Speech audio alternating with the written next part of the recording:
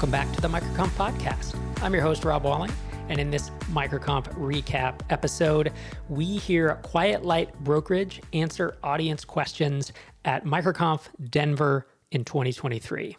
This session was awesome for audience participation, and they got to ask 3 of the brokers from Quiet Light questions about selling, questions about buying, questions about valuations, how to maximize your valuation, common mistakes, all the things that you would want to hear if you're considering buying or selling a technology company.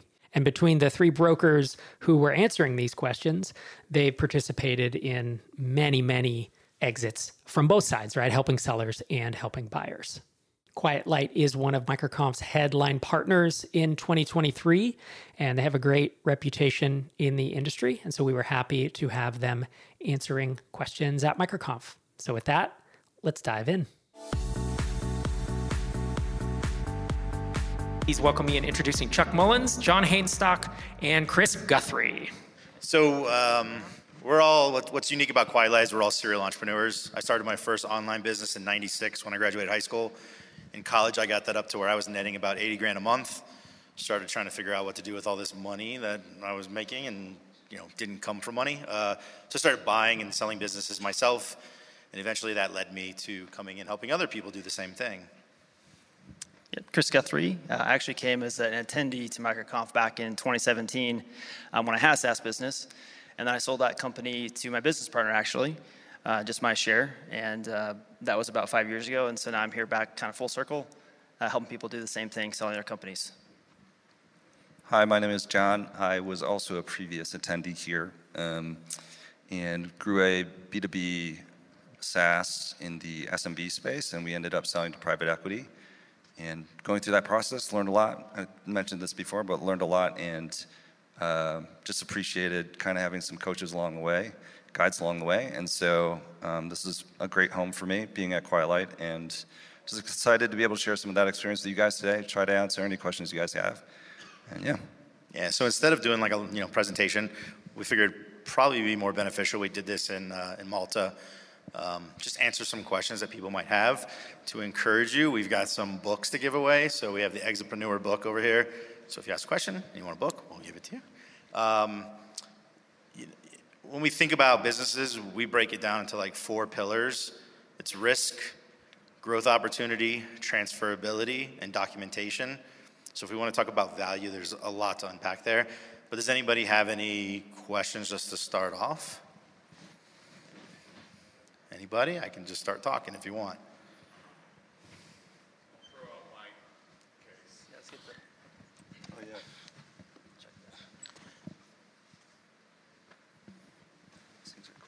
So I am by profession, I'm a Japanese English interpreter. I've been running my traditional agency business, matching up freelancers with interpretation jobs for over 10 years now. I'm now trying to build a SaaS that will be a 2-sided marketplace for this, to do this automatically. I've been building on no code. It's starting to work now. I have it on beta. I am now feeding all these transactions that I get from my traditional business through the platform to make sure everything's going right from both an employer standpoint and the freelancer standpoint. I've recently been contacted by a Japan-based language school that also trains interpreters. They're interested in working with us, so they have an outlet for their graduates to find real work. Which is fine for us. It would be, from our view, it would be a good quality control in recruiting new interpreters. They're also thinking about expanding into the U.S. and establish a school here in California. So we started to talk about potentially them taking over the business in a few years and maybe start by making initial small investment in the company. But at this point, I'm not sure how to proceed, if that's the right way to go. And so on and so forth. Okay. You guys have any initial feedback? Do you want to ask any clarifying questions? Yeah, I guess what's the engagement looking like right now with them? Do you have a contract in place? Are you doing any work alongside of them, or is it still early stages? Together yet, but okay. We soon will. They are going to set up shop in the U.S. open up some classes, and probably start working with us very closely. So it will be a strategic operational cooperation. And as part of that, we're thinking maybe it makes sense to have them invest perhaps a little bit of money and work together, build the business, and after a few years, have them take over. I am reaching retirement age, so I was thinking about how to hand over this business to the next generation. So this would be a good opportunity for me to keep working, but also have someone in place to take over the business when I'm ready to retire. So. All right, so you're very early stage, right? Like kind of pre-revenue right now?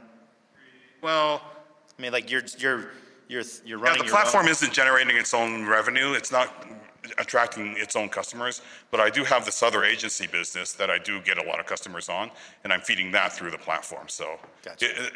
Number-wise, it's generating $5,000 to $10,000 a month. Okay, but that money you'd be generating regardless of the platform. Exactly, yeah. Right? Not from the platform. Yeah, so what do you see as the value proposition of these people coming and partnering with you?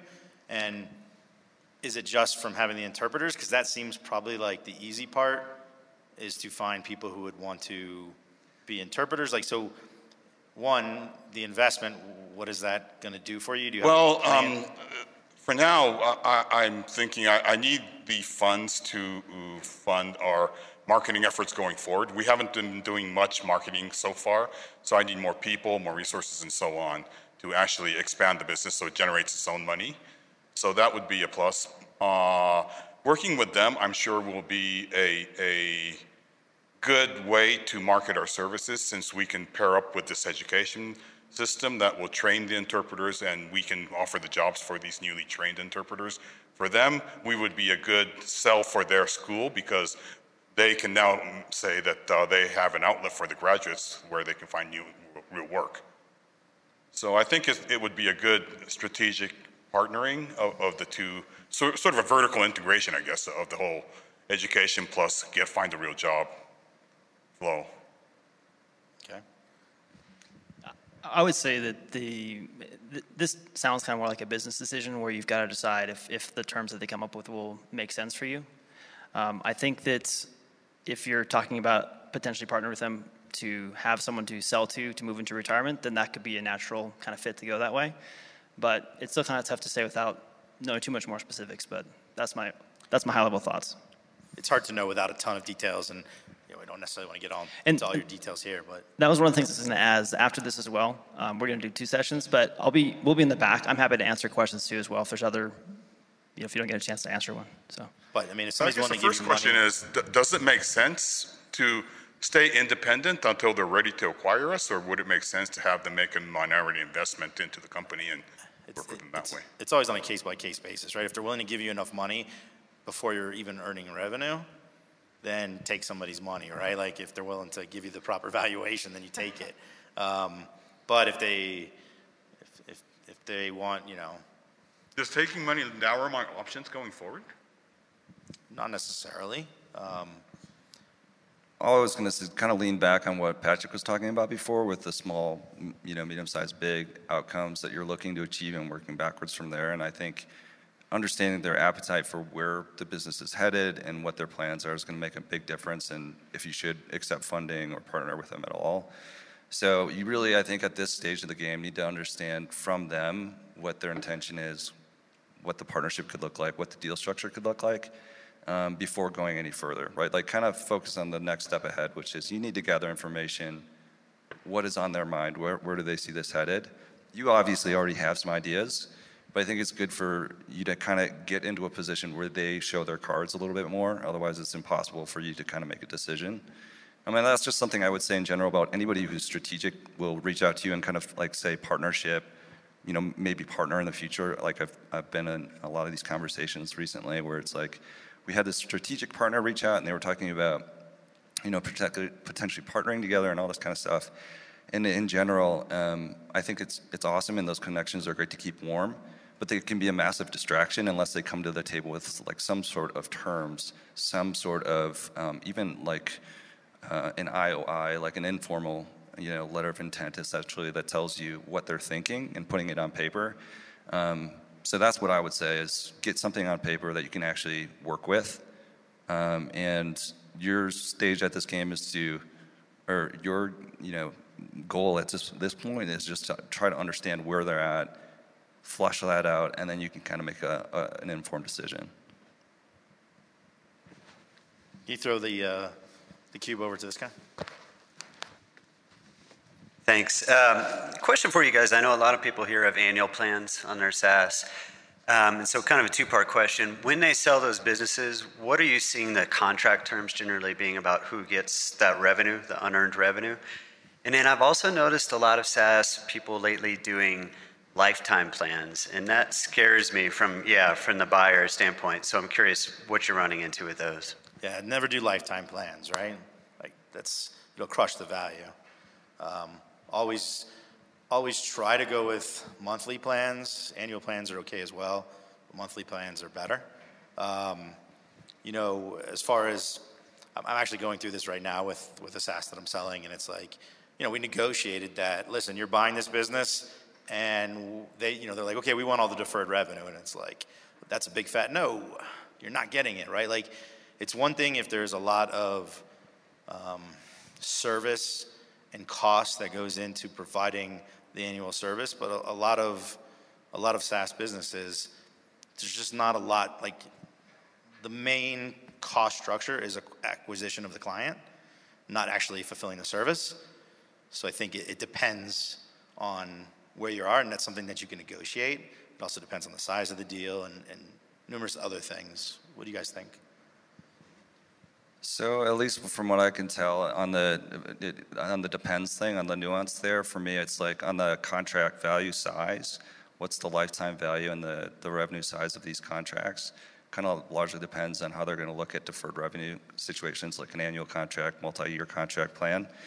And like on the lower end of that, it's going to discount the value of your business because that's a risk. They have a risk of potential churn in the near future. And on enterprise kind of style, mid-market style, where you actually have longer engagements and contracts, that's like a good signal, right? You have all these contracts in place, and as long as no one customer is taking up, or a small minority part of your customers is taking up a large percentage of your revenues, that's actually a good sign that you have these contracts in place. And so it just kind of depends on the contract value and what that looks like.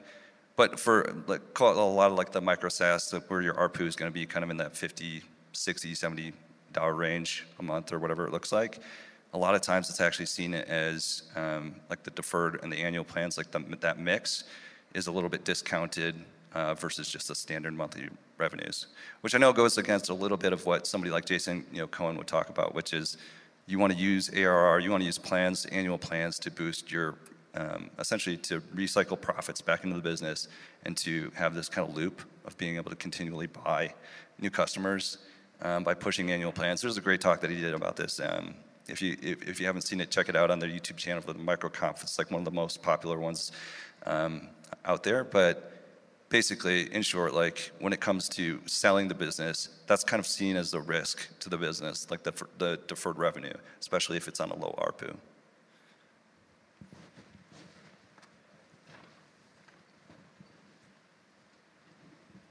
Why don't you throw that other one to him so that way we can... Hey, when developing a SaaS company, what's the balance? Kind of like there's a trade-off of when you're going to sell, there's one element of how big is your market, what's your traction look like. There's another element, my understanding, around how quality the tech is it actually secure? Is it actually something that can be integrated into the new company or that there's some value there? How do you figure out the value? Because I've seen people say, the tech doesn't matter at all. Just get the market. I've also heard people talk about, I was shocked at how much due diligence there was on the tech side during this acquisition. So how do you figure out this balance? Yeah, I'll start. I'd say that oftentimes when we're valuing these businesses, we're looking high level, primarily at the numbers and those types of things to help come up with the value. We're usually not diving super deep into the tech other than figuring out what stack you're using, what you're doing for development in that standpoint. And so I think that a lot of that will come up more during the questions that buyers have, and then as they start to get deeper into that. If you have anything else to add to that, I would say it greatly depends on the size, and if you're trying to become $1 billion company, right? The tech is important, if you're making $50,000 a month, the tech is less important, right? Like at that level, people are buying the revenue and the profit, right? So it probably depends market size, trajectory, where it's headed, those type of things there. So what I've seen on this is it becomes more of an issue on a stock sale. So if you're going to do an asset purchase, it's not as big of an issue because you are not transferring over the liabilities of the business with it. But if you have a situation where you're selling the stock of the business, those things are going to carry forward to the new owner, and they want to make sure everything is buttoned up, both from an IP standpoint, like you want to make sure that all the contractors and anybody who's worked on the business has actually been, the IP is assigned over properly to the business, and then as well as like the dependencies of the code base and how much of that is actually proprietary to them versus just open source, and what are the licenses and stuff like that. So I think it becomes a lot more, to deal size, it does make a difference, but even on a stock sale, they're going to dig more into that side of things, the IP assignments as well as the actual code that's being used. Yeah, so like if you're using like a no code situation, right, like that's probably not going to be a $20 million business. Eventually they'd want to like develop their own tech in there. When we think about like risks of a business, like dependencies on third parties, so APIs, platforms, like if your business depends on another business to operate, that's going to be important when it comes to value, right? Because it's like the higher the risk, the lower the value, the lower the risk, the higher the value. So you got to think about that when it comes to the code base and how it interacts with the world, and how that's seen as risk or not risky. And that's going to have a big impact on it. This is Rob jumping in from another place and time. I just wanted to thank Quiet Light for being a MicroConf headline partner again in 2023. Quiet Light is an entrepreneur-led organization that helps people with growing, buying, and selling online businesses. They have a great reputation in our space, and they've built a strong network of like-minded entrepreneurs. They've been around for 16 years now, founded in 2007, and they've built this business based on relationships.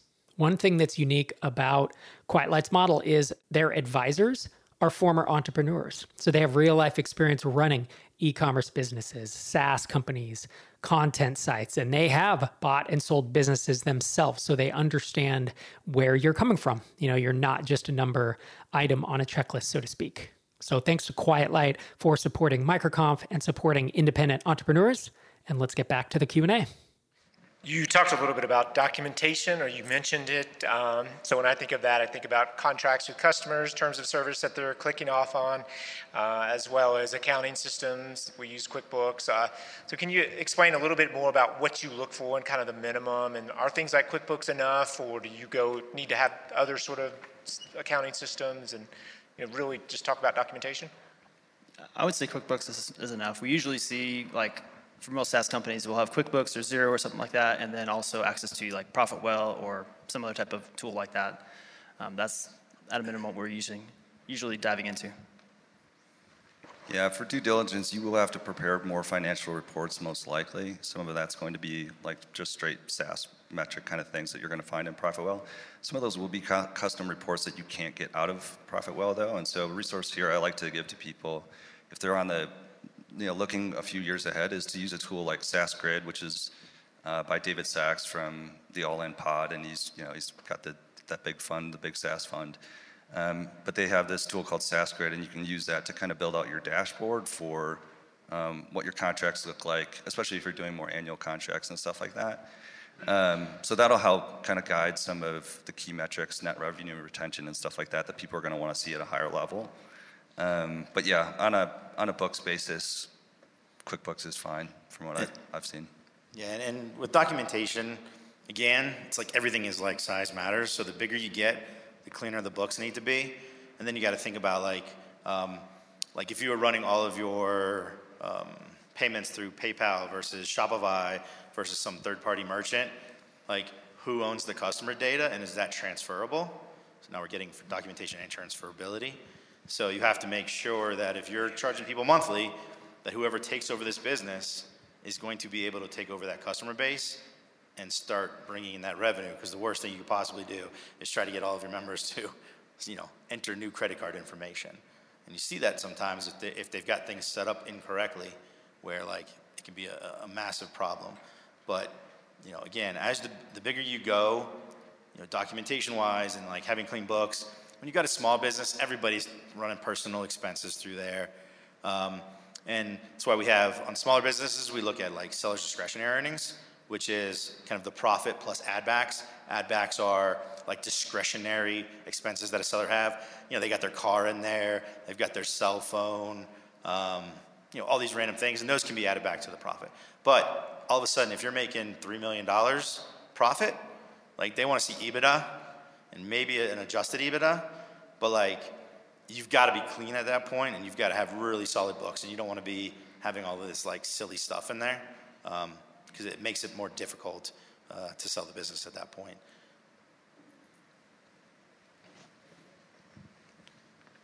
What about patents? Does they still have value? Yeah, so at the end of the day, the value of the patent is in its ability to make revenue. So people often are like, oh, I've got this patent. It's like, okay, well, like, what are you doing with it? Well, nothing, but I have it. It's like, okay, well, like, is somebody going to actually make money with this? Because if it doesn't make money, then it's not really worth anything. So it's good in the sense of it de-risks the business if you're actually utilizing the patent and you're able to keep other people out of a space, right? You're creating a moat around the business, which is going to reduce the risk and allow for greater growth. But again, it's going to depend, and it's not, generally speaking, people aren't saying like, oh, you're making $10,000 a month, but I see this amazing patent, I'm going to give you $10 million for that patent. Like, that's generally not how it goes. Maybe if there's some amazing strategic buyer, maybe that happens, but it's very, very rare in what I see. Yeah, I was just going to say on that, the patents to me at the larger level, I do think actually play a role into that, and that the IP has been assigned well, and that you've worked through all the steps you need to on that side, like you've worked with an IP lawyer on that side. Because I've seen that play out at larger levels. So yeah, for sure. It can be a competitive advantage and a moat for sure. Yeah, sorry, is there somebody? Yeah, my software is government software, and all of my customers sign a contract, they're annual contracts with a automatic renewal clause in there. So they're not re-signing every year. I have a few customers that are on multi-year contracts. I've heard mixed feelings about this. My churn is actually zero, but on a low to next to nothing churn, how important is it to have multi-year contracts when it comes time for acquisition? Because I've heard some people say that'll increase your value or your multiple by quite a bit, and some are saying, well, that doesn't really matter that much. So let me first answer your question by talking about something else that's more important for you. Okay. So 99% of businesses are done as asset sales, but in your instance, it sounds like it would probably need to be a stock sale because of those government contracts. So like for somebody else who took over the business and bought the assets, they'd have to get all new contracts unless they're assignable, but still it's going to cause some problems with the government stuff. So more important for you would be making sure that you have very clean documentation, very buttoned up financials as far as like tax returns and all this stuff. Because when it comes time to sell your business, like that's what could be like a major holdup for you, is if all of that stuff isn't super clean. Because nobody wants to buy the actual stock of business because of the liabilities that come with that. First, you buy the assets, and then you're leaving a lot of those liabilities behind. So like that would be like the number one thing I would think about, is just making sure that everything is spotless. But then nobody's told me that before, so I appreciate that. Yeah. What do you guys think as far as the other stuff? Yeah, in that industry, I feel like it actually strengthens the argument, and it strengthens the value of the business. I wouldn't say that's always the case in every industry, but where you actually have, you said government contracts in place. Yeah, that to me seems like it would be. I'll just counter this by saying I'm not a government SaaS M&A person. Like that is not like my specialty. But to me, the contract and the government that's going to be a lot stickier is could actually be a value add for sure. Yeah, and I think that, so people are often like, okay, like, hey, what can I do to get that extra 0.25% multiple? If I do this, if I go from 1 year to 3 years, Am I going to get another, 1x? But the reality is, what you should be focusing on, generally speaking, is ramping revenue, because almost always revenue is going to outperform any sort of minimal multiple increase. Now, with the other thing I said, that could just be they're not going to buy your business because your books aren't clean and they need it, right? So that's a binary situation. But with this, if trying to get somebody to sign a multi-year contract versus a single-year contract means that you're going to sign 20% less people, then likely it's more advantageous for you to just stick with the 1 year. But anytime you can sign somebody up for a multi-year, why not? Unless you think that there's something you're going to be doing where you'd want to increase prices and that doesn't give you the flexibility to increase prices, then that could be a potential problem. Yeah. Do valuations change significantly once you pass 1 million in ARR? Is there something magical about 1 million ARR? And also at the next level up, I guess, is maybe 5 million or 10 million ARR. So I would say no, not ARR. I would say it's more about SD or EBITDA. Most of private equity starts rolling in when there's about $1 million in profit. So that's what I would say. What do you think? Yeah, I think more important than that is actually the growth of the business, less just hitting a certain arbitrary revenue number. I know that at certain levels, there are people that buy at certain levels, right? So at a smaller level, it's mostly likely going to be an individual or a couple individuals coming together to buy businesses. As you grow in revenue size, then you become more of a target for, call them long-term holding companies. Probably the biggest one in this space would be a Constellation software or something like that. But there's smaller versions of those same kinds of companies, mostly former employees of Constellation that have created these other little holding companies. And the multiples in that world are actually not as high as you would imagine, maybe 3, 4, 5, because there's just not as much competition at that level. And then as you move up to closer to 10 million ARR, that's really where I think it opens up a lot more potential for bigger private equity companies to get in play. And that's just going to drive up the competition of the deal, which is going to increase the multiple. But in general, to me, the way I look at a business is what's its growth, what's its trajectory that way, more so than just a strict number. I know people have targets, buyers have targets as to where they're looking, but there's always exceptions to those targets, and a lot of that is based on the growth of the business and the churn of the business as well. So that strong growth rate, is that 50% year over year or more are they looking for? I'm sorry, I didn't catch that. A strong growth rate, is that 50% year over year or higher? Yeah, no, that would be great. You're right, the rule of 40, right? So something in that vein, 30, 40%, to me is on a multi-year kind of basis, is still pretty strong growth. It's all relative to your specific niche, your industry, your TAM, and stuff like that. But yeah. And adding some more context, the reason the amount is important and that there's these thresholds is the buyers who come in at those levels. If you're not making enough, a private equity can't roll in because they have fixed structural costs that they have to be able to cover through this acquisition. And if it's just too small, they can't put the professional resources behind that for it to actually make sense. So it's got to be of a sufficient size. And with a lot of businesses, there's kind of a 1 million, 2 million, 5, 10 million, where different people roll in and start making acquisitions at that level. And that's why the multiples start going up. I'll just add that I had an 8-figure SaaS that I helped sell a couple of years ago. And that business had just some weaker trends. It was pretty flat and had relatively high churn. And so it really comes back to, it's very situational to the company and everything about that. So that's a huge factor, I guess. So something to keep in mind as well. And in that situation, Chris, that was a quasi-strategic right there. They were rolling up SaaS businesses around Amazon and stuff like that. And so do we have time for one more question? Yeah, we'll do one more and then wrap it. All right. Hey, is there any benefit to having one legal entity versus another, like a LLC versus C Corp, S Corp? Yes. Go ahead. This one's personal to me because it really mattered in my take home when I sold my business. To me, if you are going to, on the exit path of 5 years and you're trying to go for that mid-tier, then it really makes a lot of sense to try to use a C Corp and go for QSBS if you're willing to roll the business for 5 years.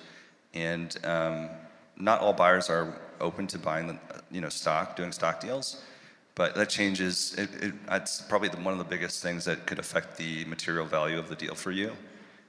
So to me, it's an amazing world if you can kind of be in that place of holding for 5 years, holding for 5 years, qualifying for QSBS, and being big enough to be acquired by a private equity company or a holding company. That to me is like an amazing place to be, because you will then actually take a lot of that cash home versus just giving up a lot of it in taxes. That's my opinion. So here's the one thing to remember with that whole QSB thing with the C Corp, like that is a siren calling you into the rocks. Like seriously, right? Like 95% of deals, especially smaller deals, are going to be done as a asset sale, and it's very disadvantageous to be a C Corp doing an asset sale. It's going to cost you more in taxes. So unless you're in a position where like you're going to have to do a stock sale, like with the government stuff, or you're of a sufficient size, like don't fall for that trap. Like it's if you end up selling your business and you have to, again, like what ends up happening is if you insist that it's going to be a stock sale, they're just going to lower what they're going to be willing to pay you for the additional risk that they're taking on by not doing the asset sale. So like, but once you get to a certain level, if it's going to be a $30 or $50 million company, 100% go that route, right? But if it's $100,000 or $1 million company, chances are they're not going to buy the stock, right? Yeah. So just on that, the small, medium, big size, where's your appetite? Where are you going? If the trajectory and your strategy is to land kind of in that mid-level, being able to sell to micro private equity, to me, it makes a lot of sense. If it's below that, probably not worth the pain, probably not worth the extra headache around those things. But yeah, that's my take. All right, guys. Thank you. And